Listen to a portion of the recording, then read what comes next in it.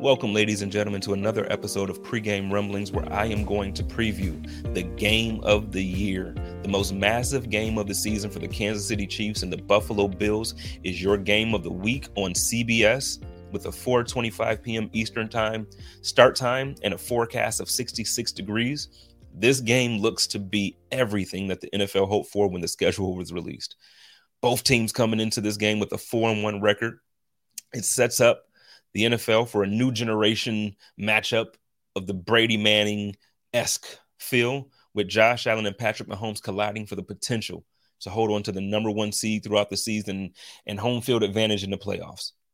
This is the game. This is the game that we've all waited for. This is the game that we've all circled on our calendars when the schedule came out. This is the game. So let's get right into it. To start off, I'll start off with the injury report, as I do every week. Listen, I don't have much to say about the Buffalo Bills this time. We're actually going into this game healthy.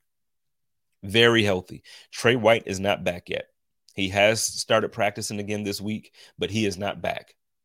Obviously, we're out Micah Hyde for the year. But other than that, active players on the roster. The only person who was ruled out as of Friday evening is Jake Kumerow. Jake Kumerow is ruled out with an ankle. He did not practice all week, and he is not playing. But Jordan Phillips was in limited practice all week, questionable with a hamstring. Jordan Poyer is full. Tremaine Edmonds is full. Christian Benford is full. Kaiir Elam is full. Everyone is back. Everyone is back. And even with the limited practice of Taiwan Jones, the game status, they haven't said anything. Everybody looks healthy. Isaiah McKenzie has passed concussion protocol. He's been in full practice all week. Mitch Morse is full practice. This is the first time of the year where Bills fans can finally put this together and figure out what this team looks like healthy.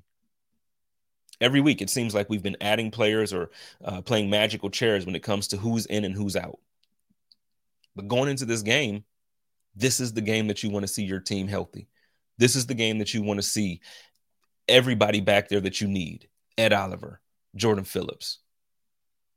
On that offensive line, we need Mitch Morse. We need him. Dawson Knox will be back.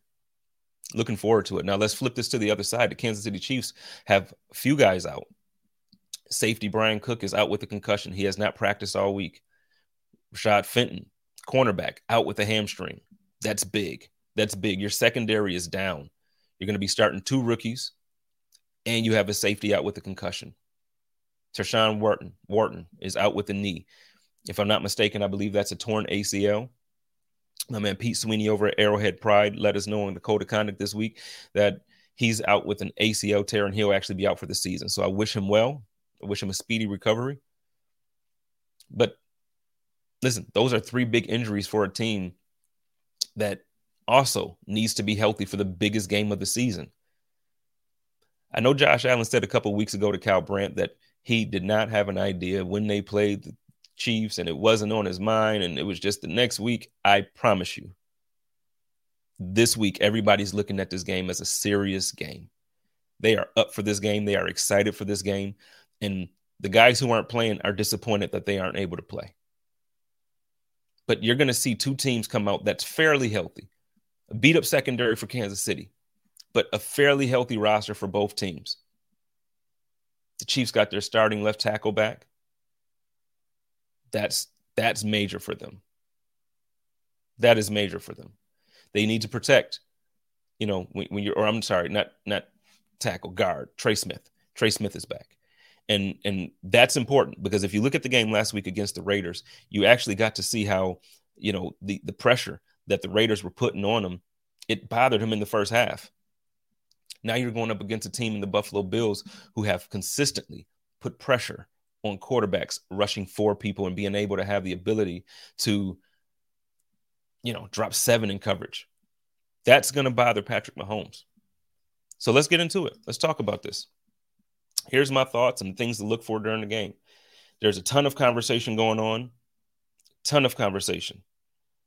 about how this point spread has been disrespectful to the Kansas City Chiefs and Patrick Mahomes. This is the first time in Patrick Mahomes' career that he's been the underdog at home.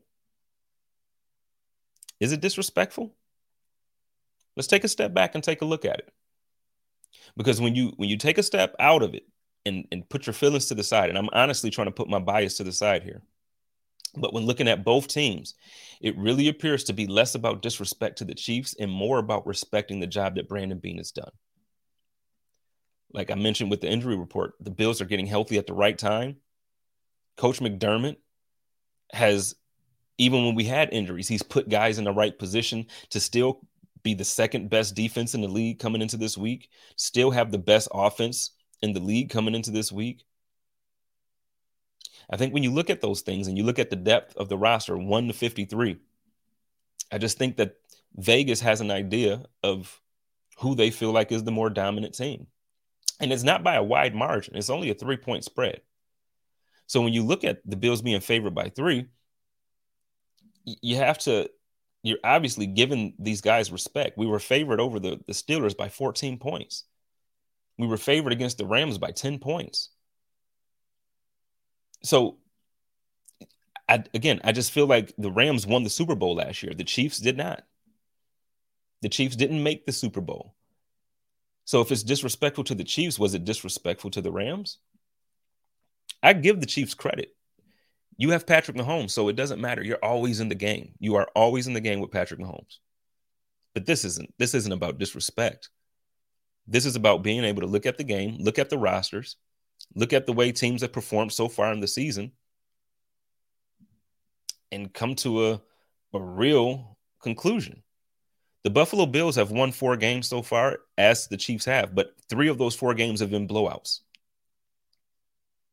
And if I'm honest, the Ravens game, if we didn't have 5 drop passes in the first half, including a drop touchdown, I think that game would have looked a little bit different too.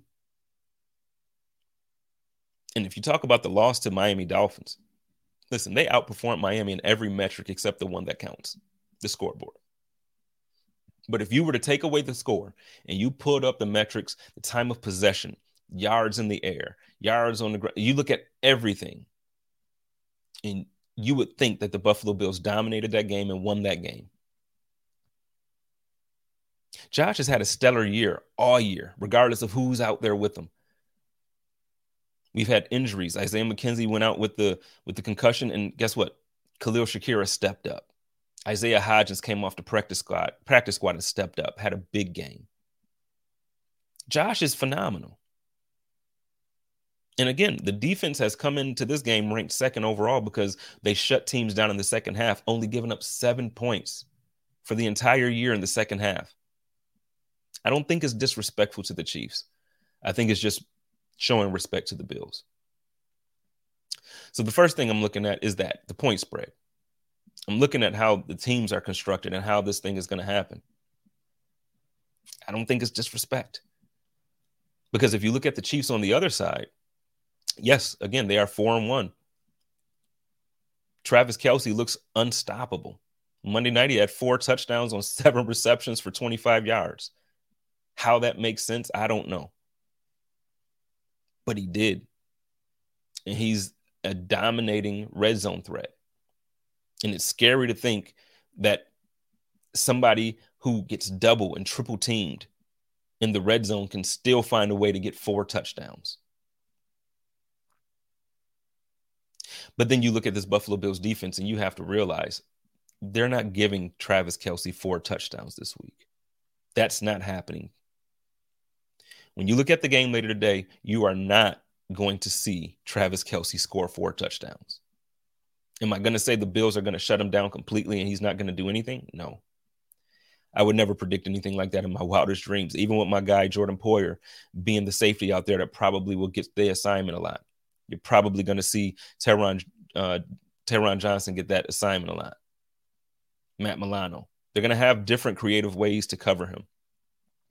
But even with me loving those guys to the capacity that I do, it's just not going to be that.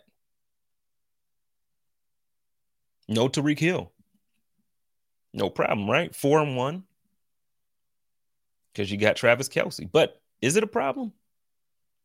When you look at the offense of the Kansas City Chiefs this year, it's not the same dominating offense. It's not the same way that they play the game.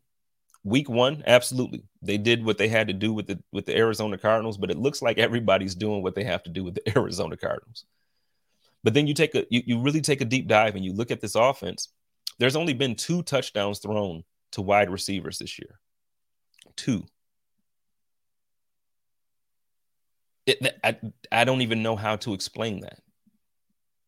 Last year in the divisional round when the Buffalo Bills lost that game, they were able to fight firepower with firepower, score quick. The Bills were able to score, then the Chiefs score, then the Bills score, and then the Chiefs score. I'm hard pressed to believe that the Chiefs have that ability this year. Tyreek Hill was able to take a 5-yard slant and turn it into a long touchdown. I don't think Marquez Valdes-Scantling has that ability. He has speed. He can get over the top, but it's not the same. It's not the same. And Juju Smith-Schuster has been nothing short of a disappointment when it comes to, everything that I've heard from Chiefs fans, everything that I've heard from fantasy owners. It doesn't matter what capacity you're invested in Juju Smith-Schuster teaming up with Patrick Mahomes. He has been underwhelming. I for one, was one of the guys who thought, you know what? There's no way Juju won't go to this offense and dominate. I thought he was going to have an amazing season because you go from playing with a quarterback like Ben Roethlisberger, who clearly his career was over. The arm wasn't there, the arm talent. He couldn't quite get the ball down the field a certain way that I felt Juju could really thrive. So coming to the Kansas City Chiefs team with Patrick Mahomes, I guess it was a silly assumption, but I thought Juju Smith-Schuster would outperform everything we've seen from him, maybe with the exception of the year that he and Antonio Brown were together in Pittsburgh. But that's not happening. That's not happening. So when you look at this game and you look at how, games in the past where we've played them, it's always been Tyreek Hill and it's always been Travis Kelce. But now they don't have that tandem. So while the Chiefs have done enough to be 4-1, just like the Buffalo Bills, they haven't won the same way. They're not as dominant. That defense is beat up. But the offense, they're not high-powered like they used to be. They don't have that deep field threat like they used to with Tyreek Hill. I'm going to just tell you, with no Tyreek Hill, they're going to figure out a way to cover Travis Kelce. And then what that does is that makes Patrick Mahomes have to figure out how to either methodically go down the field or get their running backs involved. Am I scared of the running backs? I think they have solid running backs on the roster. I love rookie Pacheco. I love, Clyde Edwards-Helaire. I love their backfield in general. But when you look at this backfield, do any of them scare you? Did we not shut down Derrick Henry? And now you see the last 2 weeks, Derrick Henry has looked like Derrick Henry. We've shut down passing attacks, rushing attacks.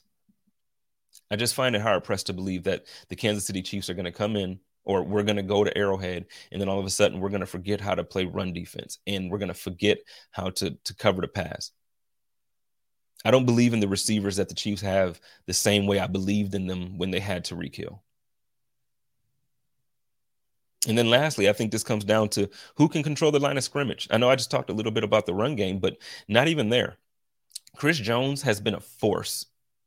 He's going to continue to draw some double teams. He's going to have some creative efforts to slow him down. We can't let him get to Josh. The last time the Buffalo Bills beat the Chiefs was in Kansas City, but Chris Jones didn't play. There was no pressure on Josh, and Josh was able to just do what he wanted. I don't think that's the same this week. We have a better offensive line than we've had in the past, but listen, Chris Jones is the real deal. So we have to protect Josh. But then on the flip, let's give our Bills some credit. Daquan Jones, let me just tell you, regardless of what network or what organization you look at for your content, anybody who ranks the defensive tackles and defensive line play, you are consistently finding Daquan Jones's name at the top of the list. He's in that top 5 range everywhere. And this season, he's played like it. It's been quiet, really, to people outside of Buffalo. You don't hear his name mentioned with the Aaron Donalds and the Chris Joneses of the world. But when you're looking at all of these rankings and statistics, his name is there. And the Bills have been nothing short of amazing themselves when it comes to rotating these guys and keeping them fresh. Is what they've done all along. But now when you upgrade the talent, I feel like our second unit is as good as our first unit was last year. And now our first unit is lights out when you add Von Miller and you see the growth of Groot. I think it comes down to who can get to the quarterback. Because getting to the quarterback creates turnovers. And the Buffalo Bills are doing a heck of a job at getting to the quarterback, only rushing 4. And they lead the league or tied for first in the league with 11 turnovers. While on the other hand, the Chiefs are tied for second to last with only 4. So for me, I feel like the people who are going to win this game, or the team that's going to win this game, will be those who can get to the quarterback and can force turnovers. For the last few years, man, I've always felt like the Bills were better than most of the league. I felt like, especially the year that Josh was in second place for MVP voting to Aaron Rodgers, I felt like we were better than everybody. And if we could have got past the Chiefs, I really believe we would have won the Super Bowl that year. Same thing last year. I feel like if we could have beat the Chiefs, there's no way I'm picking the Cincinnati Bengals and that offense with that offensive line last year to beat the Buffalo Bills in Orchard Park in January. Not happening. But there's a lot of woulda, coulda, shouldas there. But last year, the Bills and Chiefs were so evenly matched that the NFL had to change the overtime rules. The year before that, Josh showed up and was big time, but Stephon Diggs was injured. Cole Beasley was injured. That offense was not chugging along. Devin Singletary got benched. This is the first time in the Josh Allen era that I feel the Buffalo Bills facing the Kansas City Chiefs have a better team top to bottom. Aside from the equal talent at quarterback and the Chiefs having the edge at tight end, that's obvious. I think the Bills have a better roster everywhere else. I'm picking the Bills to cover the spread and win at Arrowhead. Bills Mafia, you're going to have a bye week so you can celebrate twice. We're going to have Victory Monday twice. We're going to ride this wave and this high for 2 weeks. It's going to be the biggest win for the team in some time, and it's going to be the biggest win for Josh Allen of his career. That's where I'm going. Now, let's get to my fun time with my friends over at DraftKings. We're going to do our parlay every week of the season. I've been doing parlays now, and I'm going to continue that because our good friends over at DraftKings, they'll make sure that everybody gets to see it. They'll put it right on their homepage. We'll have it posted on BuffaloRumblings.com. I'll have it posted on my Twitter and Instagram. So make sure you plug in. Last week, I was spot on with Khalil Shakir having his first touchdown of his career. I hope a lot of you made that money.